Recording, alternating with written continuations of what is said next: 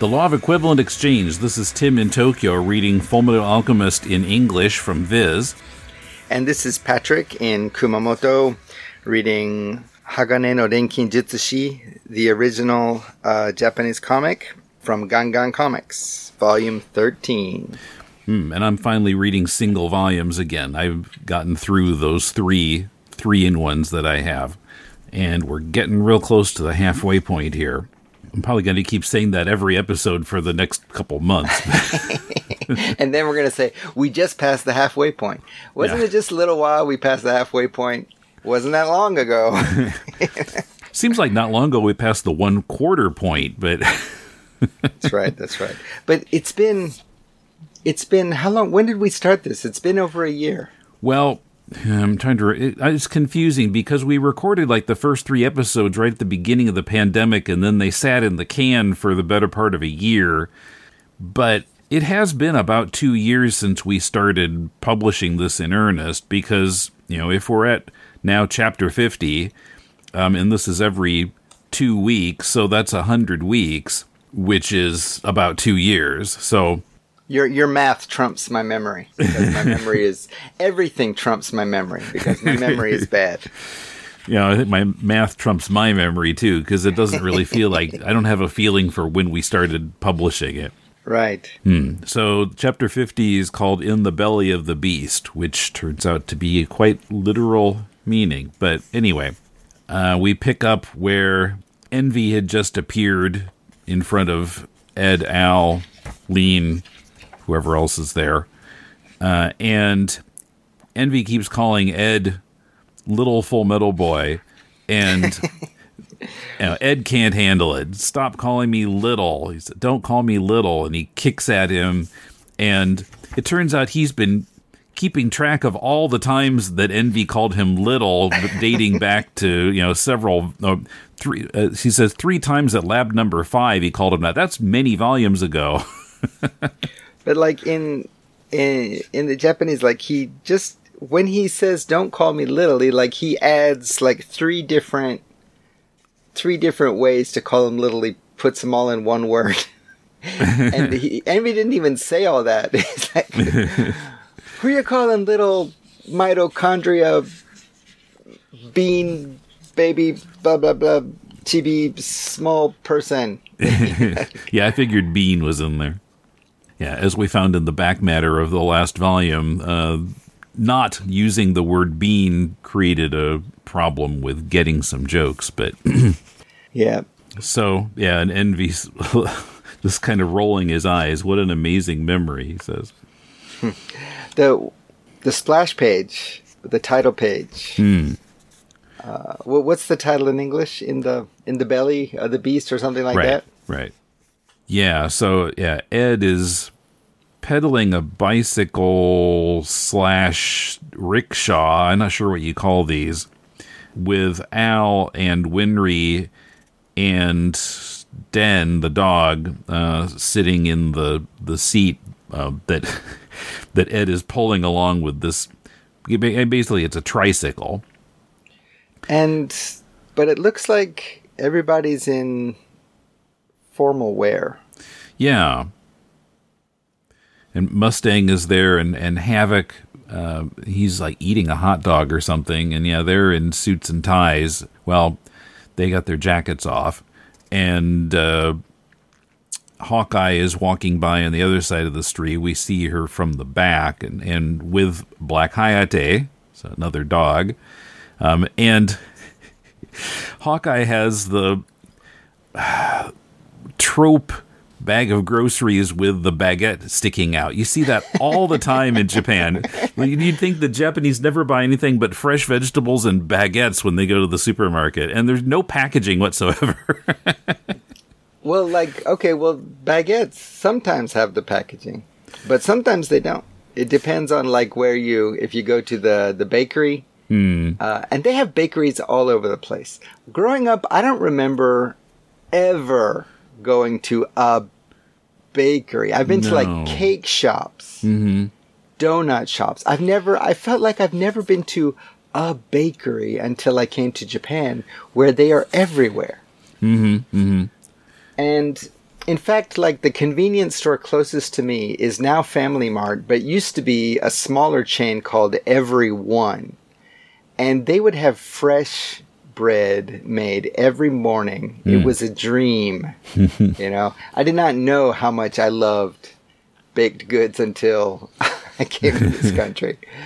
All the different kinds of, sweet, like bread. I guess you'd call them, I always like, they call them all bread, but I mean, what would we really call those kind of dessert breads? They're more like, I don't know that we even have anything quite like that in America. All these different kinds of one serving bread roll type things, but they've got all these different flavors and shapes. And I mean, I guess the closest thing is like they're pastries, basically. I mean, they're not necessarily covered in like jam or anything like that. But they're not necessarily even sweet. They might be savory. That's they true. might have a wiener stuck in them or something.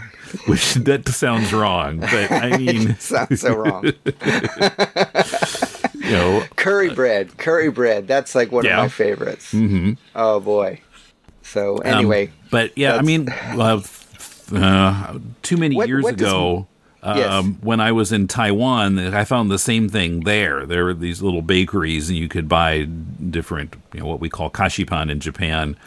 So that was many a breakfast for me when I was in Taiwan, was from the bakery across the very, very, very busy, wide street in front of our youth center. I'm sorry, what was your question? I was just noticing that that guy all the way on the left, his bread has a wiener stuck in it.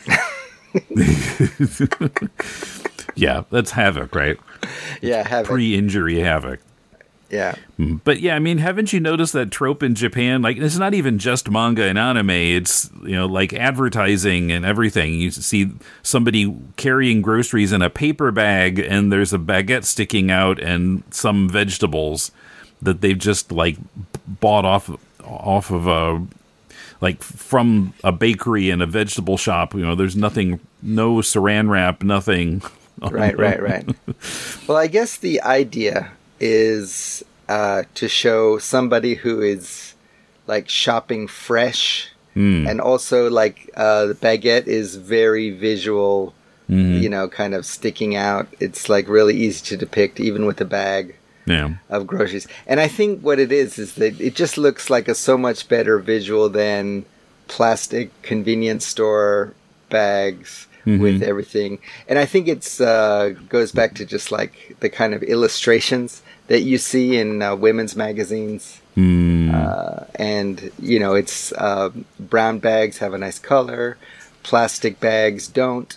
And it looks a little old-fashioned. I think it kind of brings back sort of a nostalgic feeling for some people. Like this is buying groceries in the year 1920 or something. But I think it's like an icon, it's like it's an image that you immediately process, but it takes somebody like you or I to like, hey, that's not necessarily something that you might actually see every day. No. Because it's just so ubiquitous. I was sometimes thinking about things like this, like how things are depicted. And for example, like if you show in Japan, if you show in a movie, like people in the country doing country stuff, like farming and et cetera, you really can't tell what era it's supposed to be. Because people still farm. Of course they use modern equipment and everything, but there's also parts of the daily routine that haven't changed that much. Yeah. And so depending on, like what scenes they're showing, sometimes it's hard to tell exactly how close to the modern period you are. And I find that very curious and interesting. Yeah. Anyway, so Ed wants his revenge on Envy, even though Envy's saying, I don't want to fight you. Ed wants to fight him. Ed wants to beat him to a pulp because he called him little X number of times. And with alchemy, he creates basically like a log on some that's swinging from some ropes, and like one of those huge bell ringing things in a Buddhist temple in Japan. And or a Rambo trap. And he's just swinging it straight at Envy, but somehow misses him. Yeah, Envy's a quick one. Gluttony, of course, wants to eat everybody, especially Mustang. But Envy says, no, don't eat Mustang, don't eat Ed and Al. I don't know how you could eat Al anyway. It'd be crunchy. But Lean is there. So he says, well, you could eat Lean. That's no problem. Start with the head, he says. Now that Gluttony's calmed down a bit, Ed attacks with some alchemy, touching the ground and how do you explain it? Like these little mountains come out of the ground. He makes a wall between Gluttony and Lust to kind of separate them. Gluttony and Envy. Envy.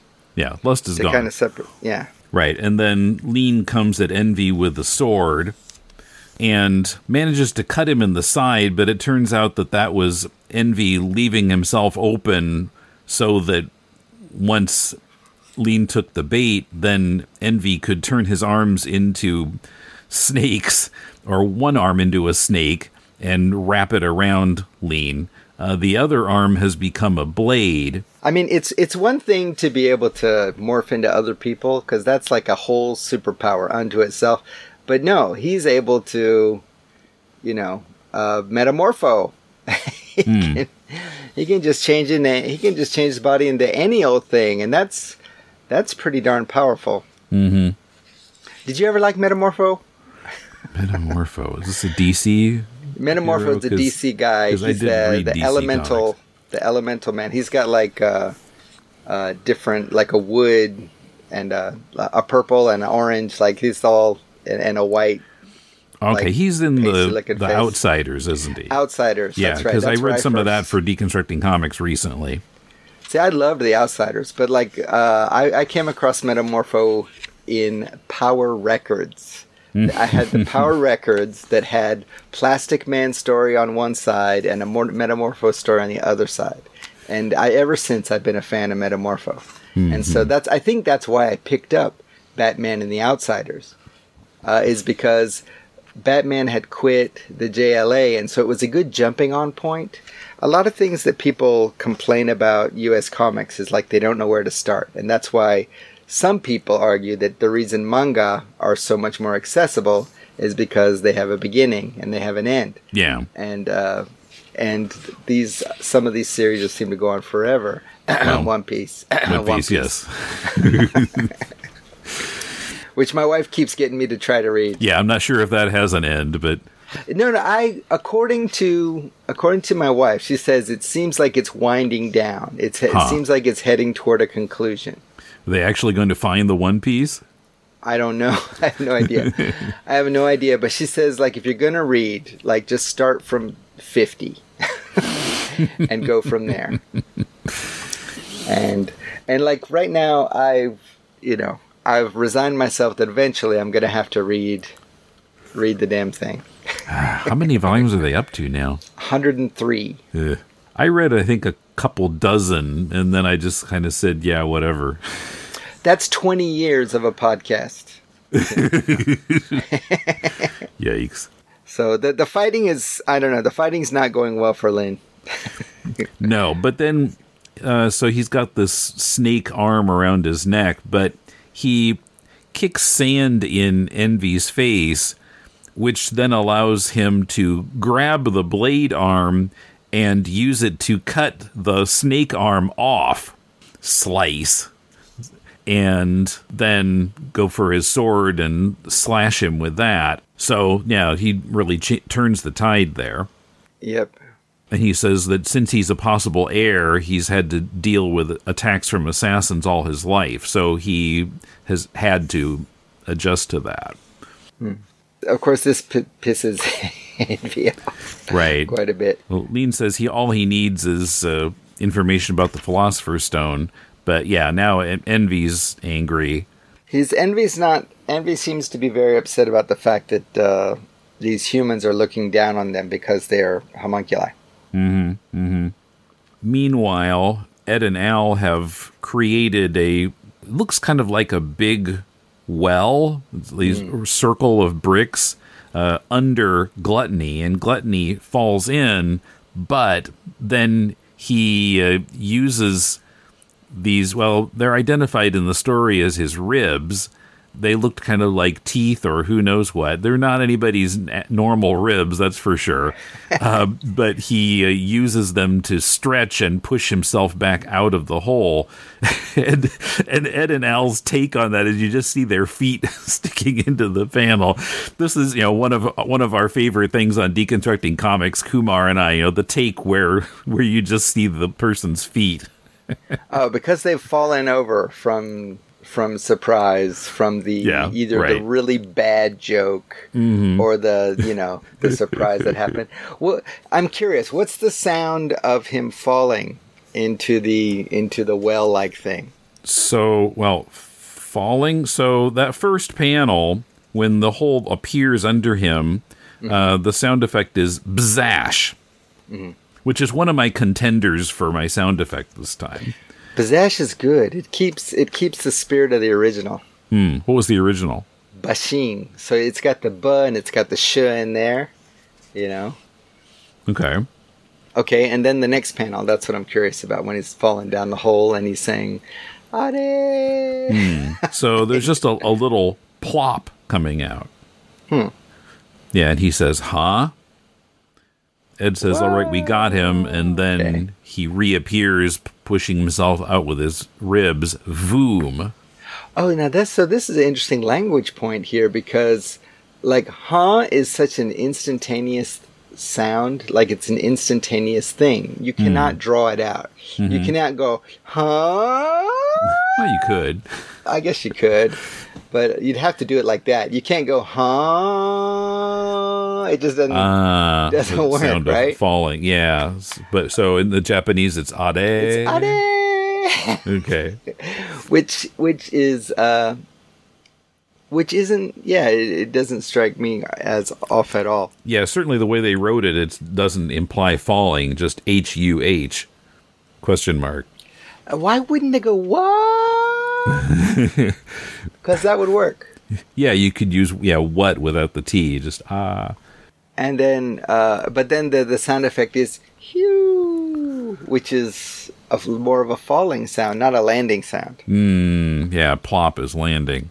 So then Ed generates a alchemy fist that punches Gluttony, and he rolls down the hill, and they fight him for a while. And Al grabs him from behind, pulling his arms up, but then Gluttony just throws Al over his shoulders. We knew that wasn't going to work. As the second he got him behind, I got it. No, you don't. Too easy. It looks like Envy is going to attack Lean when he's not looking there, but in a couple panels later, Lean chops off Envy's leg and is in a position to kill him. Now Envy is on the ground and Lean's standing over him. And sound effect, Zasha. We actually don't know, we don't know if anybody here has the capability of killing them, because, it took old Flame Hand Mustang to, burn away everything around the stone, right? Yeah, in Lust. Mm-hmm. And, basically it had to, so they can get... Yeah, he might not actually be able to kill him. Yeah, they might have to, they have to reach in and rip that thing out, wherever it might be.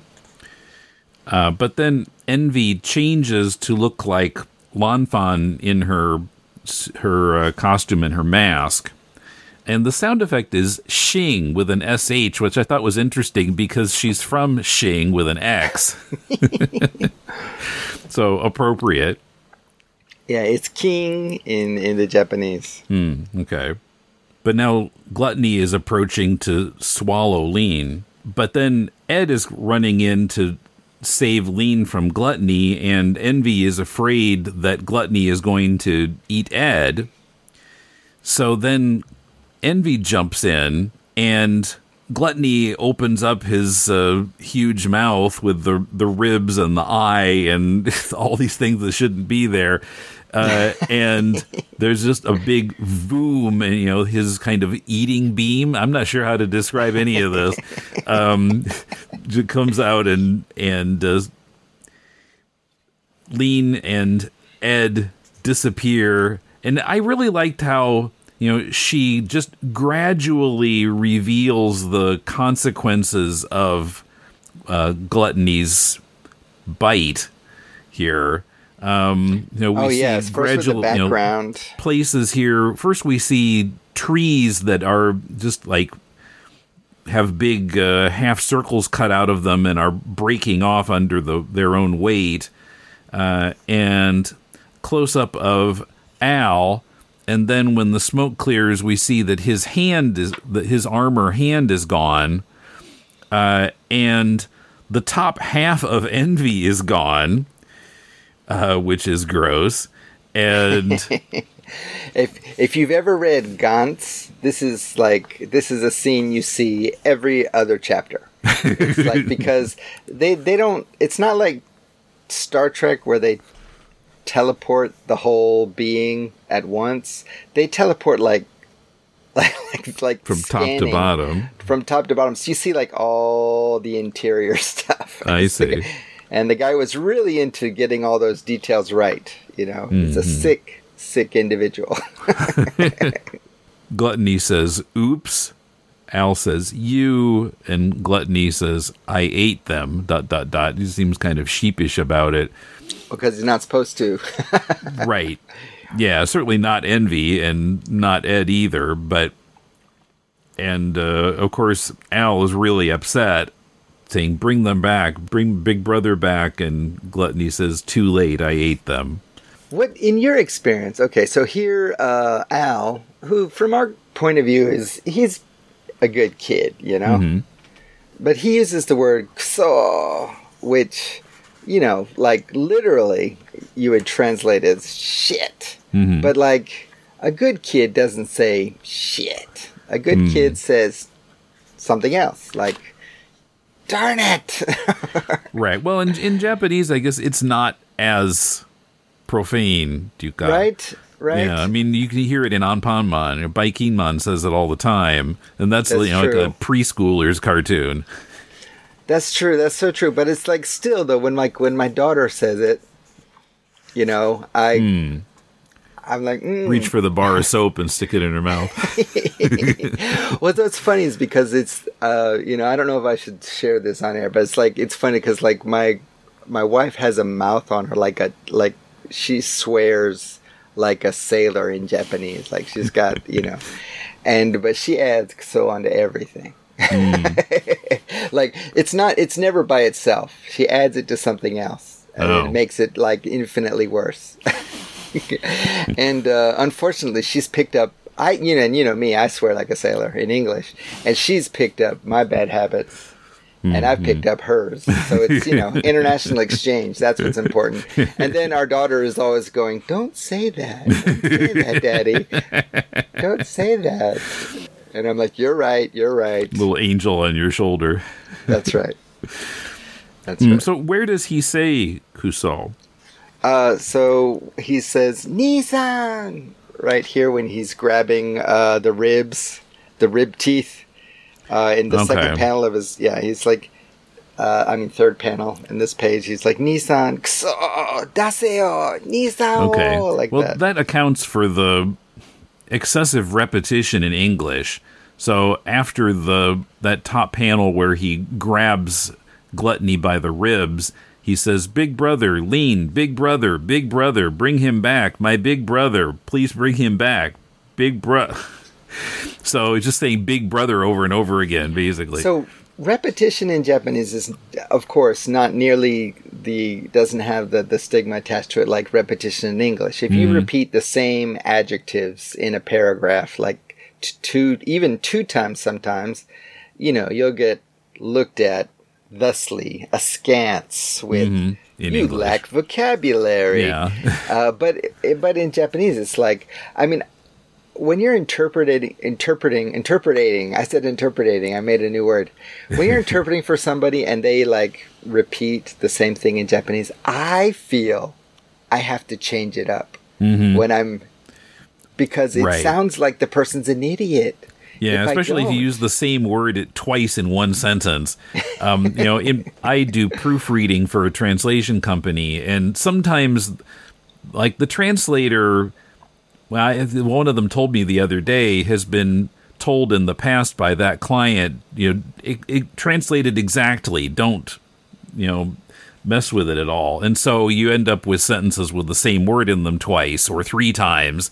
And, I pointed it out, like, shouldn't we kind of change this up a little bit? It sounds really repetitive and weird in English.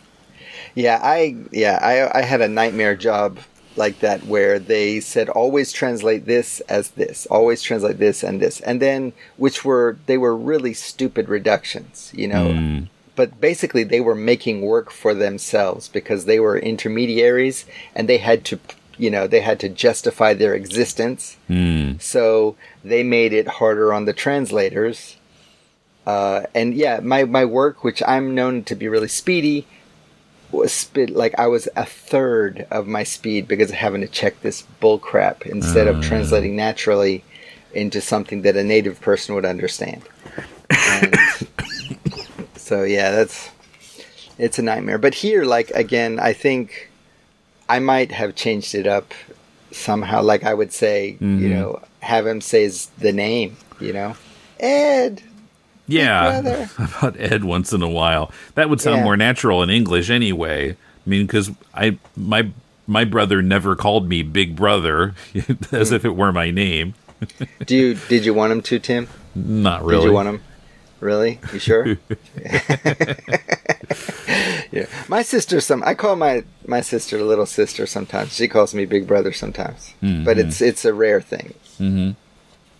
Yeah. But we didn't grow up together. So it's, I didn't really, she was 17 when I was 17 when she was born. And I grew up in a different family. She's with my biological father and stepmom. And so we didn't live together we lived together for about a year when she was around 4. And other than that, so for us, it's not the typical brother-sister dynamic. I'm actually more like her cool uncle because of the age difference. Yeah. She's funny. Okay. Yeah, she was funny. I'm going to tell this one little story to mess up this podcast. When she was 4, I went to this used bookstore and I found this great series of game books by Steve Jackson and Ian Livingstone, the fighting fantasy books. And I didn't realize so many had been out. So I was preparing to buy all these books.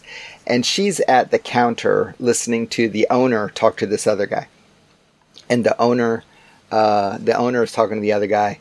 And they're having a deep discussion. And she goes, "Hi." And they totally ignore her. It's like some stupid kid in the shop. And they're totally ignoring. And she goes, "I said hi." I just love that about her. Okay, back to the story. Okay, so, yeah. Al shouts "no" as if he were Luke Skywalker falling down the shaft in Cloud City.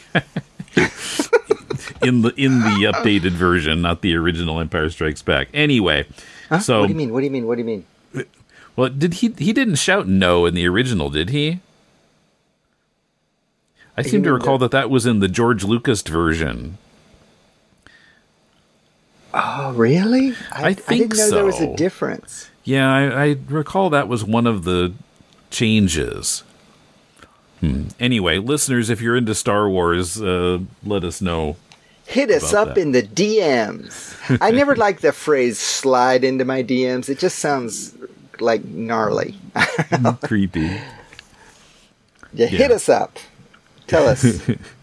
Infactualize us. Send us a message. When you watched Batman as a kid, you enjoyed the colorful heroes and villains, the text sound effects on the screen, the thrill of watching a heroic crime fighter escaping from death traps and taking down bad guys. But the show was devised to interest adults, too. What did you miss as a kid? Sexual innuendo. The penguin's too small for me. Closeted gay characters. I like that cape, Batman. Freudian death traps. Has the giant clam really swallowed Robin?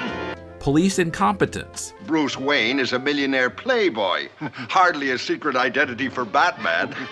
Whether you're a kid or an adult, there's something to like about our favorite Caped Crusader. Tim and Paul dig for the deeper meanings under the Batmania every other Thursday. What's the podcast's name? To the Batpoles. To the Batpoles. To the Batpoles.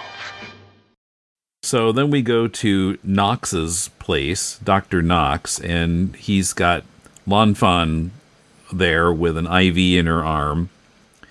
And he says that there are other rooms in the house, but he's put her in his room because after his wife and kids left him, those rooms haven't been used, and if the neighbors saw the lights on in there, they'd get suspicious. And he knows Lanfan doesn't want people to know she's there. Yeah, carrying, like, the neighbors will figure out that there's somebody there, and then rumors start, and, I was put in this situation once, Tim. You can't tell anybody, though. I spent the night this is a long time ago, I spent the night with a very nice young lady. Mm-hmm. And when we woke up in the morning, she said, okay, now I need you to put on this dress and this hat when you leave, because the neighbors are always talking about how I'm always having guys over. And I went, what? Always? And she said, please. All right. I'm up for this. You know me, Tim. I'm open-minded. So I had this big old, what am I supposed to do with this stuff afterwards? She was like, just keep it. I'm like, nah, I probably won't keep it. But mail it anyway, back. I made it to the station. And believe me, I think if they would have seen me, different rumors would have gotten started. I don't think she helped her case at all. But anyway. No, that lady has a beard. Anyway. But you do kind of have to, if you're living in the city, if you're living in, the city where everybody's domicile is only 3 centimeters apart from each other, you really do you can't avoid thinking a little bit about what the neighbors think, Mm-hmm. Mm-hmm. We have a little more distance out here in the country, but it's like the rumor network is just like speed of light, man. So Lanfan, of course, her drive is to get out of bed and go help her prince. Knox says, what can you do in your condition?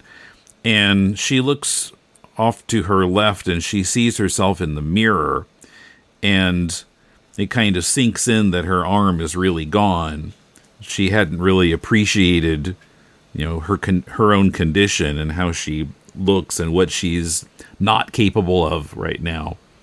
And then she starts crying. Yeah. I do realize that she probably just wanted to see me in a dress. I do realize that, Tim. Oh. just to clarify. I was okay with it. Okay. All right. Okay. Yeah, I know. We know that in this world that the prosthetics that are available are, they do, even without an arm, you can have a metal arm which is super functional. And so, we know that it's, even though it's quite a traumatic and difficult thing, that also it doesn't mean that she won't be able to continue to be of use to herself or to,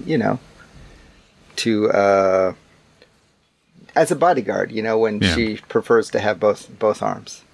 Mm-hmm. But yeah, it is interesting. Well, it's kind of steampunky, but yeah, in a lot of ways, this is the world of 100 years ago, but the prosthetics are awesome.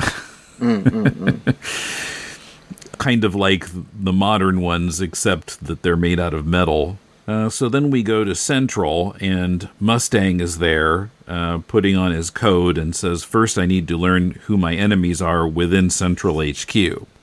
He's talking with Hawkeye. She's also there. Sans baguette.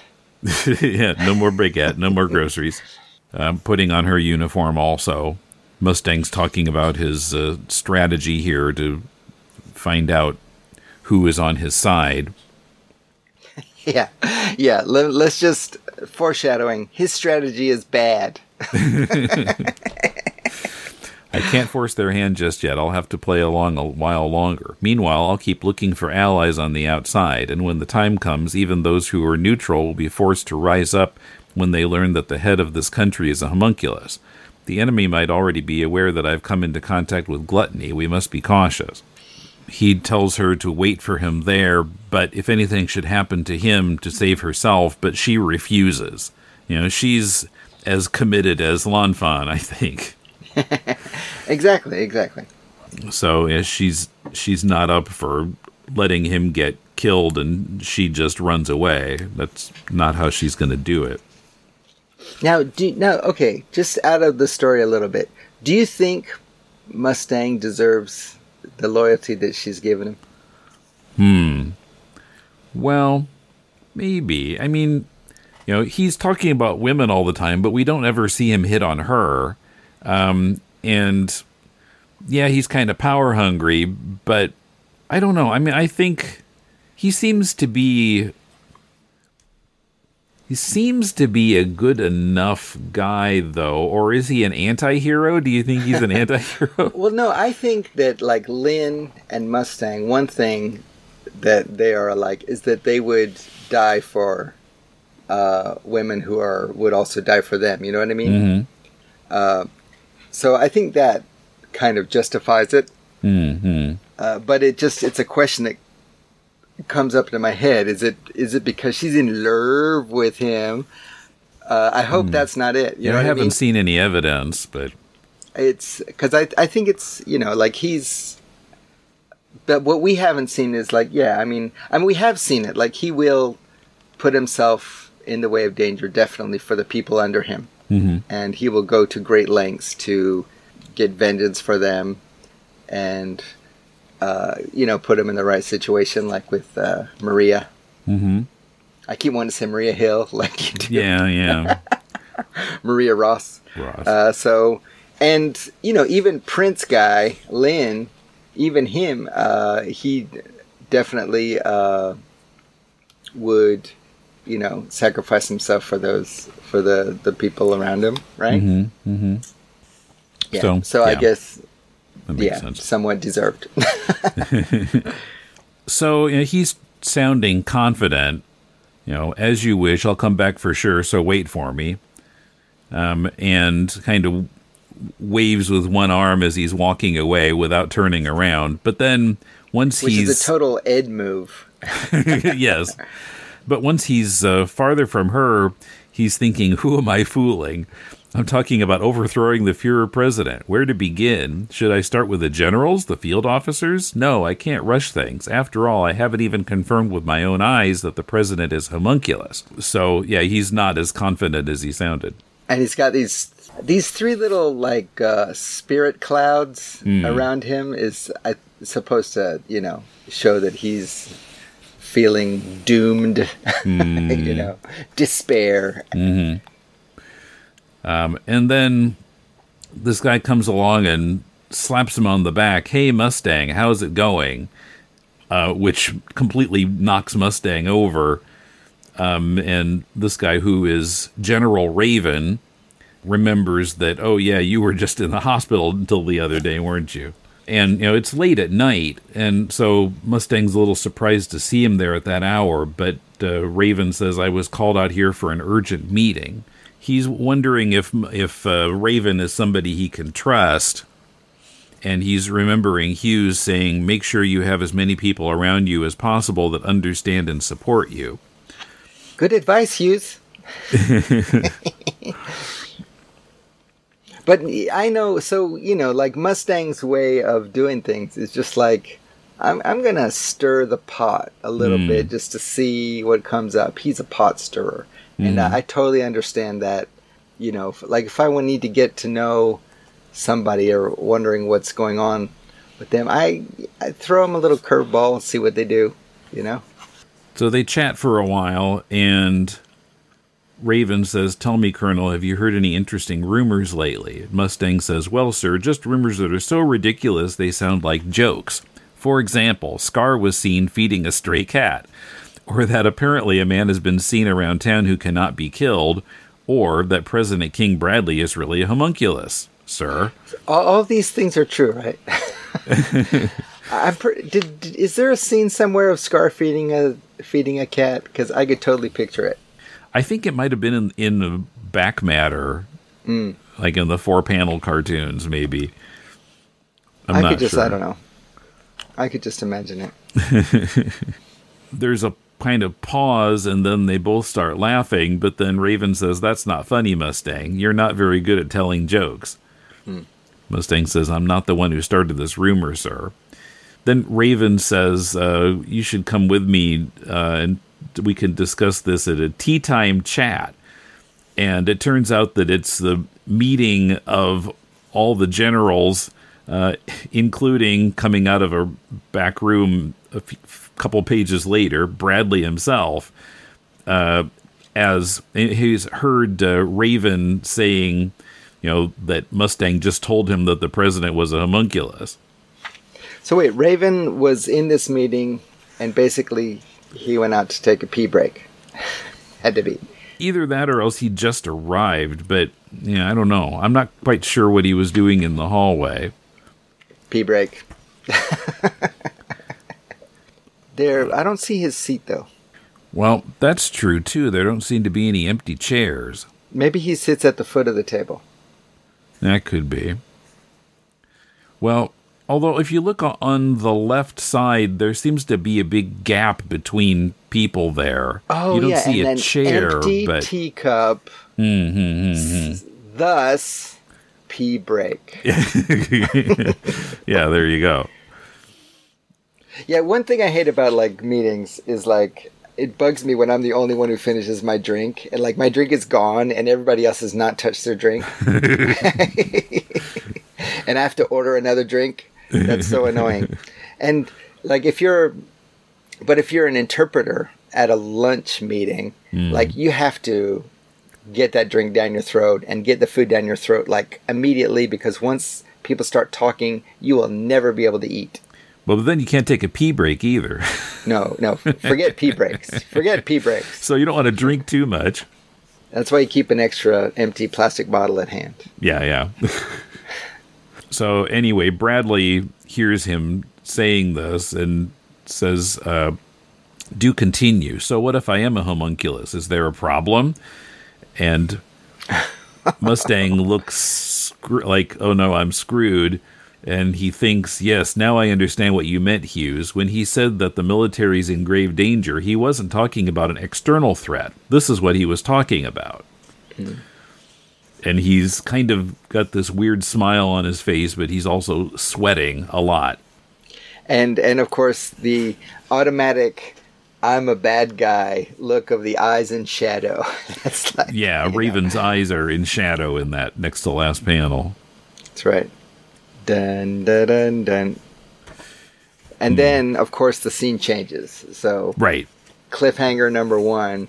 No, cliffhanger number 2. Right? Yeah, because the first scene ended in cliffhanger number 1.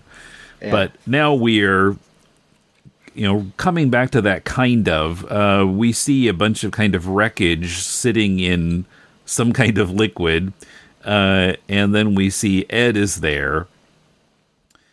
And so you're talking about how could he eat Al, but look... Well, yeah, there are pieces of rock and stuff in there. So, yeah, especially when he uses that eating beam or whatever it is, he can eat absolutely anything. That's right. You've got parts of tables and cars. And columns and skeletons.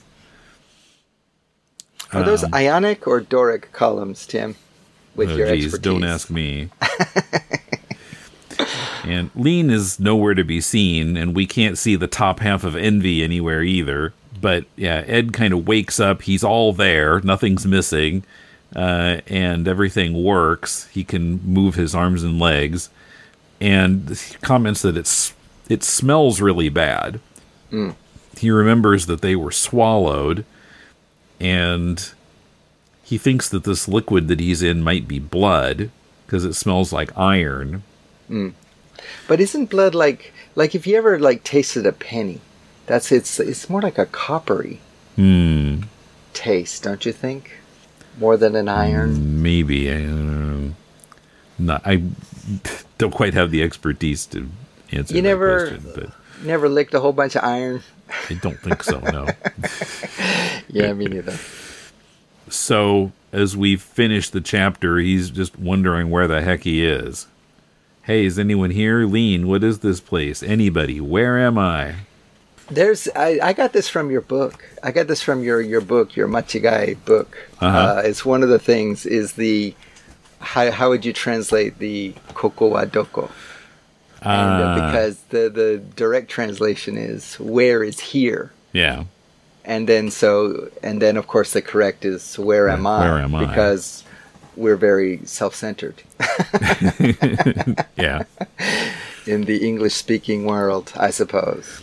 You know. Yeah, I suppose you could translate Koko Wadoko as what is this place? Where is this place? Where? Well, but if we say where is, it's like here. The answer is here. This place is right here. That's right. That's true. I think the book says that too. My book. Yeah, so that's the end of the chapter. Great background. Foreground here with the columns and the skull and the, you know. And bicycle tire. That's right. I think that it's actually a spare tire on one of these old type cars. Because if you look at it's not an important point. That could be. It's not an important point, but if you look at the previous page, there's a car turned over here, and you can see the spare tire is definitely that kind of tire. Yeah. My first thought was to compare it to the wheels on the tricycle on the splash page, and those seem to be a bit bigger than this one. Mm-hmm. Although they're also spinning, so we can't see the spokes. I like her skulls. Her skulls are, yeah, she's got her own little flavor in there. It's cool, you know. Matsumoto Reiji's got, Captain Harlock. That skull has, very, very specific look to it. You can pick it out right away that that's a Matsumoto skull. But I just like her little skull here. Kind of cute. There's a skeleton wearing a military uniform, and I wonder if in Arakawa's mind that's a particular soldier that we saw eaten at some point. I'd have to go back and see who Gluttony has eaten. Good question. But it looks like he just kind of starved to death there. And he was really, really doing a lot of eating around these Roman statues and I guess so, yeah. He went to Greece and just chowed down. That's right. It's like falafels and just like falafels aren't Greek, are they? I don't think so. What's your sound effect? I was trying to think. I was thinking of gyros. My sound effect is, and it's 100%. My sound effect is the one I already mentioned, which was Gluttony falling down the big brick tube, which in Japanese was "hue," which is a falling sound, falling through the air kind of sound. And I picked it for also the reasons that it was mistranslated as plop. Boy, I'm really having trouble deciding. I mentioned BZASH, which is on that same page when the hole first appears. Also, though, a few pages earlier, when Envy's arm turns into a snake and wraps around Lean, the sound effect is SLISH. Ooh, that's a good one. So, and I can't decide between BZASH and SLISH. I kind of like both of those. I mean, you know me, I like when it's echomimetica, when it's original and it's trying to, be authentic to the actual sound and not trying to just use reuse the same 10 sound effects that get used a million billion times. But I think I'm going to go with BZASH because I can really feel what's happening there. I think it really fits the action well. Where SLISH, I'm not quite sure what it is the sound of. I mean, I guess it's the snake wrapping around Lean, but I don't know. I think BZASH just works a little better. Yeah, so it's supposed to be like a slither kind of stuck in there. I think so. Yeah, I think it's What was Slish this? is more of a slashy type of sound. Yeah. So What was this in Japanese? Slish. it was Bew. Bew. Wow, that's Which really is different. a speedy sound. That's like quick. You Okay. know? Pew. It's a very quick action sound. Loud, which means it's a big action. I mean, it's written really big, so it's a big, loud action, but it's quick.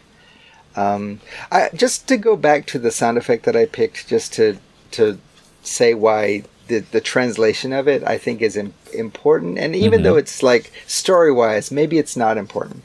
But I think like impression-wise, it's important because the sound of falling versus the sound of landing, those are two different things. Yeah. You know, they don't actually they don't give him a landing sound in the Japanese, but it's like, because the sound is supposed to like give us the impression that it's a long, long fall. Mm-hmm. And but if you just get the landing, you cut that part out. You know, Yeah. and so, and even though like story wise, maybe it doesn't make a huge difference, but I think for the impression that was trying to be created there, I think it does make a difference. You know, like it's like you're showing the action of the punch versus just the impact. Mm-hmm. Yeah. Okay. You don't seem as concerned as I do, Tim. That makes perfect sense. I'm just saying there is a possibility where that could have an impact on the story. Mm-hmm. Mm-hmm.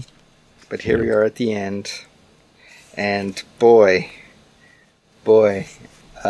Ed's up to his knees in trouble. Yeah. I mean, I don't remember this part, and I have no idea how you get out once you've been eaten by a homunculus.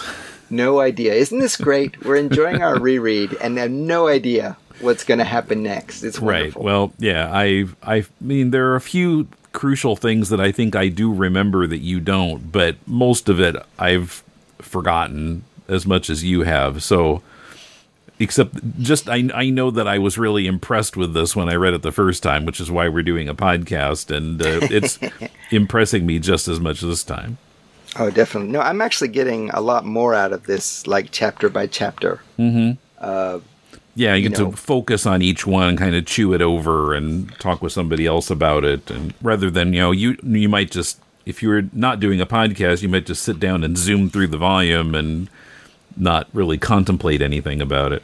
That's right. And even though, like, I often bring up my wife, she is a very fast reader. Mm-hmm. And so she does zoom through volumes, but she still picks up more, I think, than the average reader. And she's the one who really got me to, because like I had tried reading it a couple times, and I, like, when it first came out, I went, this looks interesting, but I couldn't like wait a whole month for the next, and I was like, oh, I missed it. I missed another month. And so I just kind of lost that momentum. And then when I bought the whole series, and then I just I started in, and I think I got distracted, and I didn't get past the first conflict with Scar.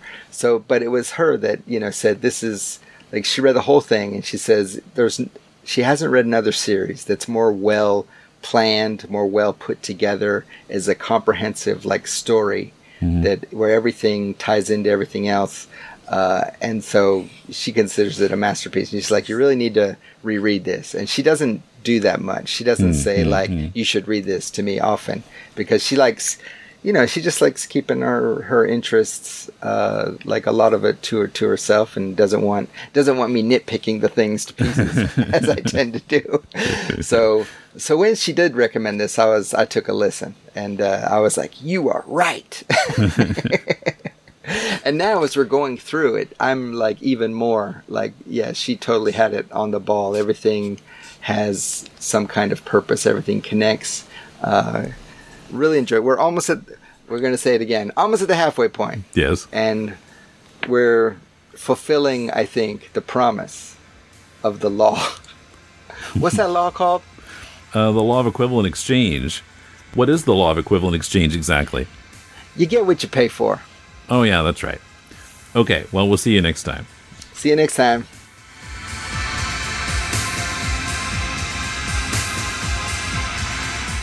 Our theme is Winter Fiend by Cryosyncope. You can follow us on Twitter at LOEE Podcast or email us at loeepodcast@deconstructingcomics.com. Support our show on Patreon at patreon.com/deconcomics. See you in 2 weeks.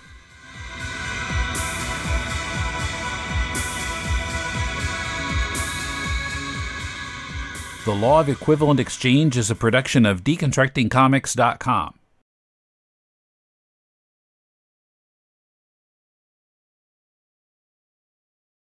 What's that law called? The Law of Equivalent Exchange. And what is the law? What is the Law of Equivalent Exchange exactly? You get what you pay for.